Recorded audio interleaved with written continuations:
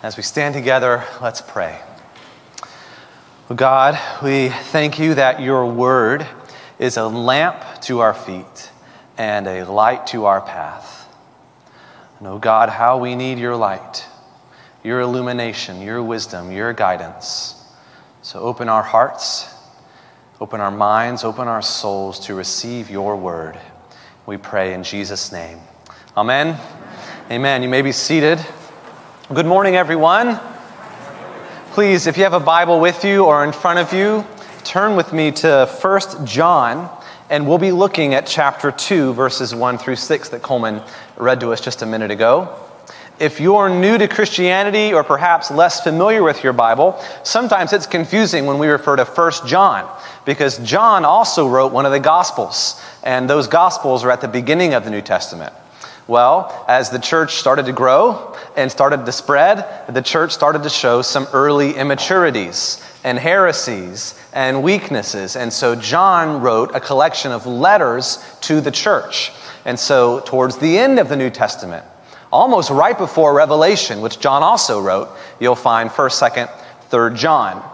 We're going to be in these letters last Sunday, today, and up until Advent. Last week, we looked at 1 John chapter 1.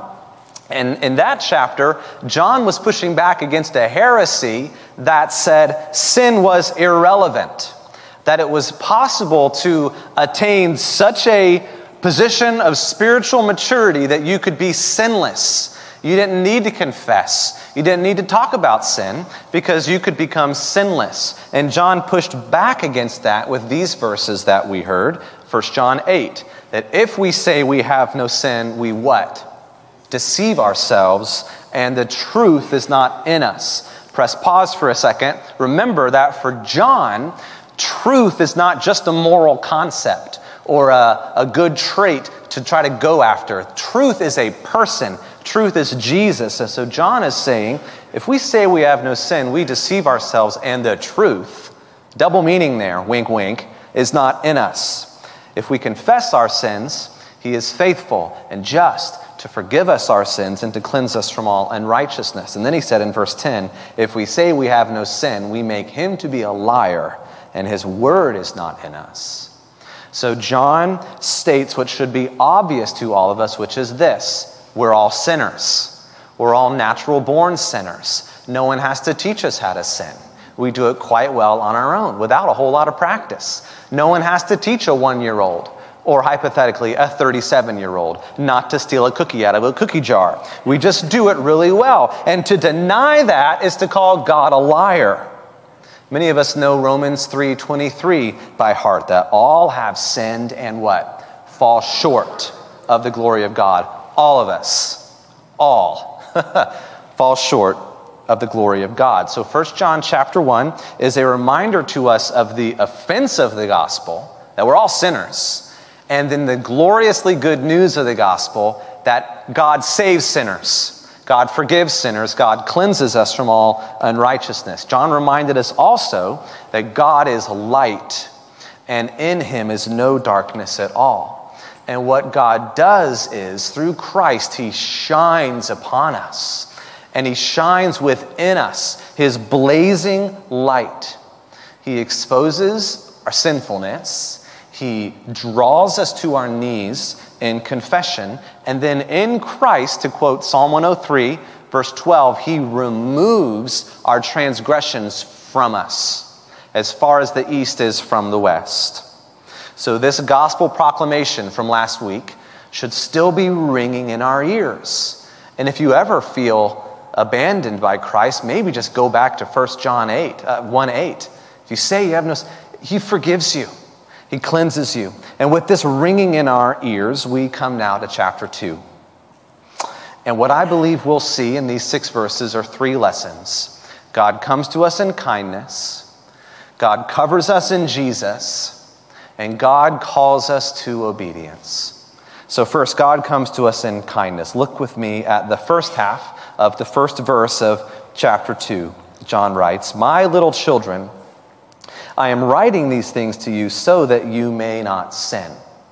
Now we'll get to the second half of that sentence in just a minute, so that you may not sin, because that's a little tricky. But first, notice how John addresses us. This is a letter to the church. This is a letter to Christians. It's a letter to you and me. And of all the ways John could have chosen to address the church, he chooses this way to show us the kindness and the gentleness and the mercy of God. My little children. My little children. I don't know how you picture God in your mind. I don't know how you would say he looks at you when he comes to you to say something hard to you. But Scripture is clear that it's God's kindness that leads us to repentance. Psalm 145 teaches us that the Lord is gracious and merciful, slow to anger, and abounding in steadfast love. Yes, God hates sin. God is utterly holy, holy, holy. In him is no darkness at all, not even a shred of it. But in Christ, God comes to us in kindness. Remember John chapter 3, that famous verse, verse 16, for God so loved the world that he gave his only begotten Son. Well, the next verse says, God did not send his Son into the world to condemn the world, but that through him we might be saved. So yes, he's going to shine his light. Yes, he's going to expose darkness. Yes, he takes sin more seriously than we can ever imagine. But in Christ, he comes to us in kindness. And he says to us, my little children, I am writing these things to you so that you may not sin. We're all sinners. We've all sinned and fallen short of the glory of God. If we say we have no sin, we deceive ourselves. John made that clear in chapter 1. And in that chapter, he was pushing back against a heresy that said sin is irrelevant because we're sinless. Now we get to chapter 2, and he wants to make sure we don't swing too far the other way and say, well then, sin must be irrelevant because we're forgiven anyways, and so we can sin all we want. He brings balance. He brings biblical clarity here, and he says, yes, God comes to us in kindness, and he calls us to renounce sin. To renounce sin. Now, to be clear, John is not saying that we should be perfect, or that we can be perfect, or sinless. What John is saying is that we shouldn't be complacent. Because complacency towards sin is equal to embracing darkness. To saying, you can come into my house, Lord. You can come into the living room, into the bedrooms, into the garage, into my closets. You can even have my Christmas sweaters, but you can't come into this one cabinet in my kitchen. Complacency towards sin is equal to embracing darkness, and it's equal to hiding in the garden. And Jesus says, I see you. I see it. Give it up. Give it to me. Because just like we're all natural-born sinners, we're also all natural-born hiders. We're really good at hiding our sin, at covering our tracks. And we learned this from a young age. Remember when I was 10 or 11 years old, growing up in Florida, one summer I got to tag along with our church's youth group, and we got to go on a tubing trip down one of these rivers in Florida. Remember how beautiful it was. I remember how fun it was to go tubing with the teenagers in my church. I remember how hot it was outside. I remember how cold the water was. It felt good on a hot day, but it was cold water. And I got home that night, and my wristwatch was dead. And so I assumed, because I was 10 or 11, that it was dead because my watch battery must be cold. So with my parents out of the house the next day, I did what any 10 or 11-year-old boy might do, is I unscrewed the back of my watch.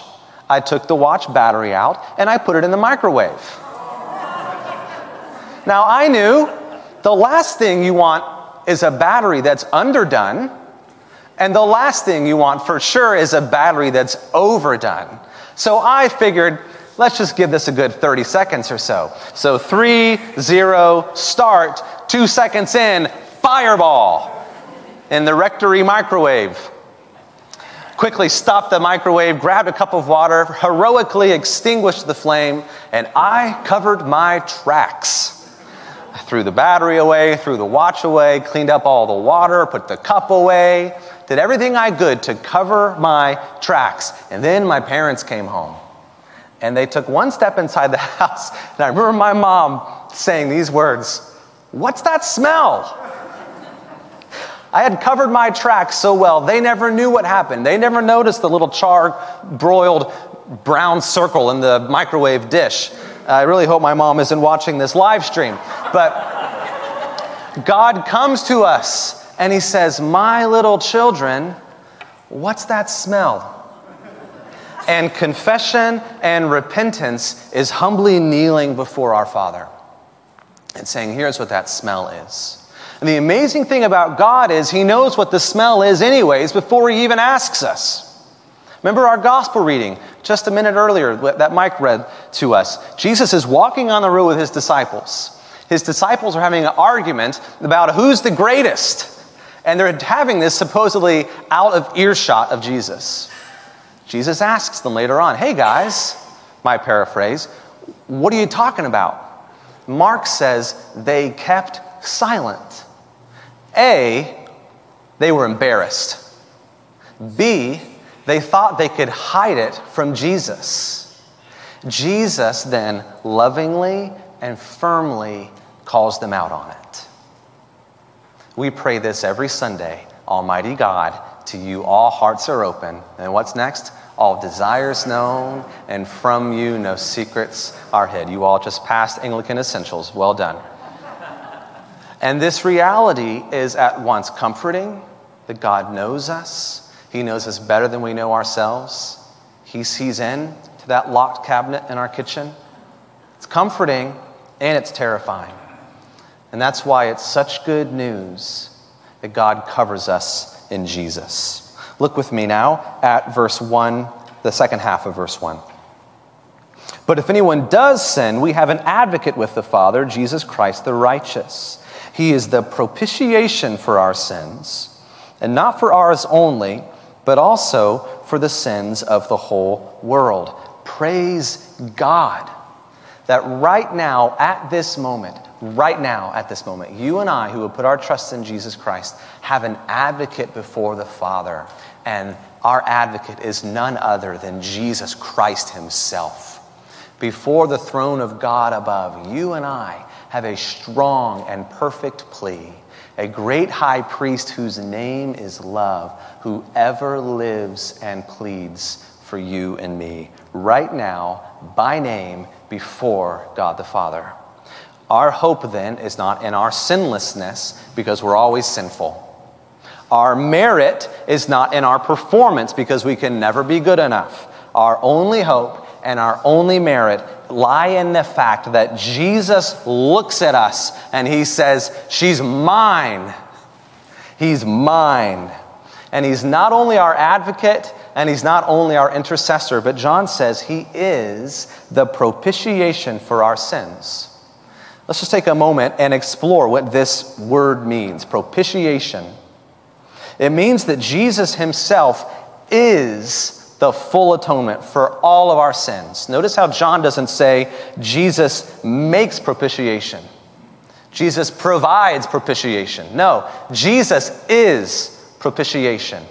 Wrapped up in Jesus, in his work on the cross, and on Easter Sunday, what Jesus did was he fulfilled the entire sacrificial system of the Old Testament. John wrote in the first chapter, his blood cleanses us from all unrighteousness. Jesus is our full atonement.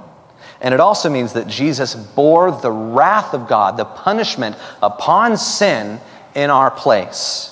We know that God is holy. We know that God hates sin. And we know that sin demands God's judgment and God's justice. And Jesus' death then on the cross results in the covering of our sin and in the satisfaction of all the punishment that God had to pour out upon sin. That 100% of the punishment that sin deserved was 100% poured upon Jesus on the cross. And he 100% paid for it and left it in the grave. And that's why we can say there is now therefore no condemnation for those who are in Christ, because Jesus took it all and it's all gone and it's all spent on him in our place. That's what propitiation means. John Stott writes this. I think this is helpful. Christian propitiation is an appeasement of the wrath of God by the love of God through the gift of God. The initiative is not taken by us, but by God himself in sheer, unmerited love. This is not some fancy doctrine.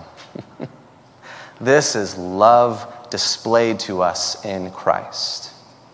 And what's even more amazing is that the value of this propitiation is ongoing, even now. The work on the cross is finished. It's done once for all. We say this in our liturgy most Sundays. Alleluia, Christ our Passover lamb has been sacrificed once for all upon the cross. It's done. It's finished. It's not repeated. It's not repeatable. But this one sacrifice has eternal value. So that every day, as you and I sin and fall short of the glory of God, we have the assurance that at all times Jesus, our great high priest, righteous Jesus, perfect Jesus, is actively covering us, actively advocating for us, actively interceding for us. So propitiation is the application of our salvation, and it's done by Jesus at all times. God comes to us in kindness, God covers us in Jesus, and God calls us to obedience. Look with me now at verse 3. John writes, "And by this we know we have come to know him, if we keep his commandments. Whoever says, 'I know him,' but does not keep his commandments is a liar, and the truth is not in him. But whoever keeps his word, in him truly the love of God is perfected." Now it's interesting that John is what we call a circular thinker. He's a circular writer. He's not linear like some other authors in the Bible and in the New Testament. And so we see that now, because when we're going to read the last half of 5, it sounds a lot like verse 3. So John's employing a preacher's trick here. He's saying the same thing several different times in different ways, but it's basically the same thing. So the last half of 5, "By this we know that we are in him. Whoever says he abides in him ought to walk in the same way in which he walked." John doesn't pull punches here. In chapter 1, he said that if we say we have no sin, we're basically saying God is a liar. But now in our chapter this morning, chapter 2, verse 4, he says that if we say we know God but don't keep his commandments, we're a liar. To quote the ancient theological truism here, John is saying the proof is in the pudding. And we have to get this whole obedience thing right then, because it's so easy to go wrong here. So let me just offer one quick clarification into this call to obedience, and it's this: that we obey because we're loved, not so that we're loved. We obey because we're loved, not so that we're loved. There's a major difference here, and it makes all the difference in the world.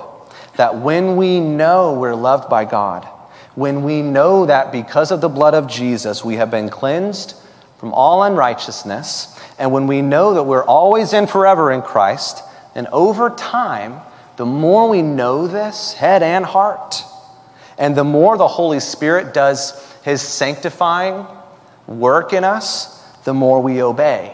Obedience is the fruit of our salvation, not the means of it. Obedience shows that we're in Christ. It doesn't cause us to be in Christ. We keep God's commandments because we delight in God, not to make God delight in us. We keep God's commandments because Christ is in us, not because we're working to stay in. My son, Jacob, my adorable little boy, Jacob, is learning how to obey. And he does a pretty good job most of the time. Not all the time, but most of the time. And one of the things Jacob is learning how to do is obey when we ask him to put his own pants on. It's a hard thing for a 2-year-old boy to learn. After the last service, I won't tell you who told me this, but someone said it's also hard for 75-year-olds to learn, but their identity will remain anonymous. So we're trying to get Jacob to learn how to put his pants on, and we love Jacob, and we're proud of him for trying. Half the time he puts his pants on backwards. Half the time he puts them on inside out. Sometimes he puts both legs down the same hole. Now, we still love Jacob, and we're proud of him for trying. And the fact that he's trying shows some outward sign that he's growing up into a young man. Now, fast forward 15 years from now. If Jacob is still having a hard time putting his pants on, we'll still love him just the same. But we will see outwardly that there is still some room for growth. Our success rate in obedience does not change the degree to which God loves us. God always fully loves us in Christ. Our obedience then is not so that he'll love us. Our obedience is because he loves us, and the Lord helps us to grow up. John presents this theology of obedience to us because he learned it straight from Jesus. Remember earlier in John's Gospel, chapter 15, John quoted Jesus saying this. Jesus said, "Abide in me and I in you. As the branch cannot bear fruit by itself unless it abides in the vine, neither can you unless you abide in me." So now this morning, John writes in chapter 2, verse 6, that if we abide in Jesus, we ought to walk in the same way in which he walked. Now, of course, we can't be perfect like Jesus, so this next point is important. That since we can't be perfect like Jesus, we walk then as Jesus did in the full knowledge of our Heavenly Father's unwavering love for us. And this knowledge propels us to obey. God's Spirit causes the fruit of obedience to grow in us. And Jesus' intercession and advocacy and propitiation give us unshakable assurance when we fail. Now, I want to close by considering then how this looks practically in our lives when we embrace these truths from 1 John chapter 2. Last week, Mary took us to the Old Testament and reminded us of Isaiah's response in Isaiah 6, when he not only repented of his own sinfulness, but he repented of the sins of those he lived amongst. And so I'd like for us to consider another figure in the Old Testament briefly and look at David's response. Because when confronted with his own sinfulness, when God's light had revealed profound darkness in David's soul, when he had come face to face with it, he didn't run, he didn't hide, he didn't excuse, he didn't minimize, he didn't coddle it. He repented. And he wrote Psalm 51. Here's some of what David prayed in that psalm. "Have mercy on me, O God, according to your steadfast love. According to your abundant mercy, blot out my transgressions. Wash me thoroughly from my iniquity. Cleanse me from my sin, for I know my transgressions. My sin is ever before me.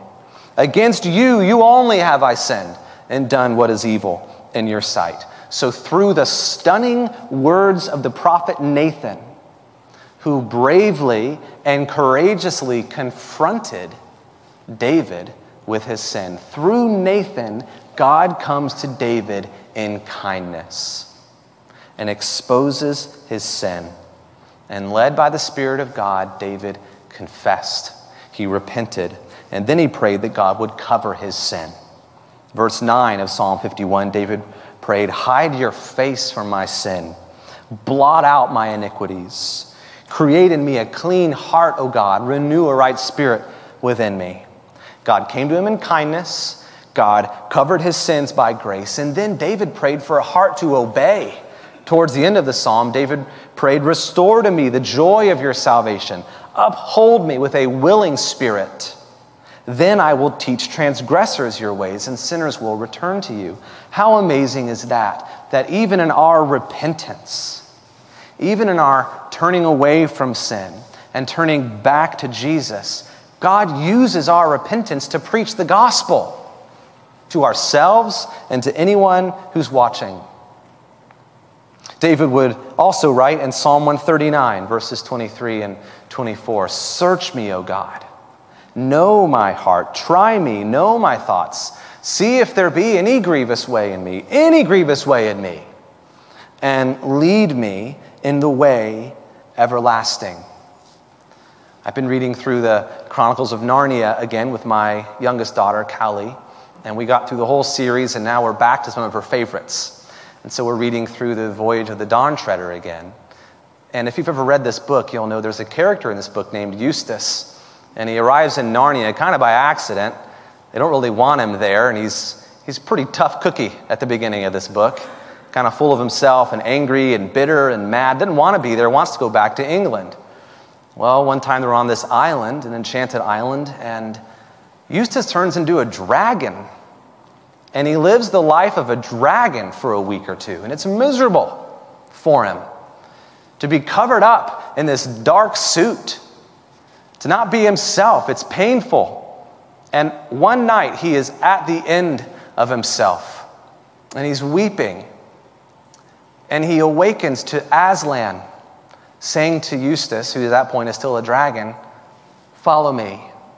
And they come to an open space, and the light of Aslan is providing light somehow. And Eustace realizes that the dragon that he is just a suit. And so he unzips it and crawls out, but he's still a dragon. He does it again, he's still a dragon. He does it again, he's still a dragon. And then Aslan says to him, "You need to let me do it." And so all Eustace does is he lays down. And Aslan comes and removes the dragon suit. And he's made new again. And then Aslan gives him new clothes again. And then Eustace is never quite the same. C.S. Lewis says once in a while he had relapses, but he was new. What a picture of grace. What a picture of how forgiveness works. That it's not us unzipping ourselves. That it's not us peeling the hardness off. It's not us doing anything. It's us saying, "Here I am. I'm done hiding. I can't do anything else, God." And God, in his tender mercy, and God, in his strength, pulls the hardness off, peels the darkness away, and clothes us in his righteousness. It's exhausting trying to live a life in which you're always covering your tracks, or covering up your mistakes, or hiding from the light, or hiding from the truth. It's miserable, and it's a fearful way to live. We can either hide from Jesus, or we can hide in Jesus. And the gospel calls us to do what Eustace did in the Voyage of the Dawn Treader, and stand before the blazing light of Jesus and allow him to do his work. "Search me, O God. See if there be any grievous way in me," David prayed. And those prayers that David prayed by faith were all pointing forward, and they were all perfectly fulfilled by Jesus. He is our cleansing. He is our perfect obedience. He is the truth, and he is the way everlasting. And God keeps coming to us. He keeps coming and coming and coming in kindness. And he keeps covering us in Jesus. And he keeps calling us to obedience. May we be a people who say yes to Jesus and no to complacency. Amen? Let's stand together and pray. Oh, Jesus, thank you. Thank you, thank you for being our advocate, our intercessor, our propitiation. Thank you for shining your light. And we say, more, Lord, more of your light. Search us, know us, see if there be any grievous way in us. Come into all the dark places in our hearts. Draw us to our knees in confession. Draw us to Christ. We pray. Amen.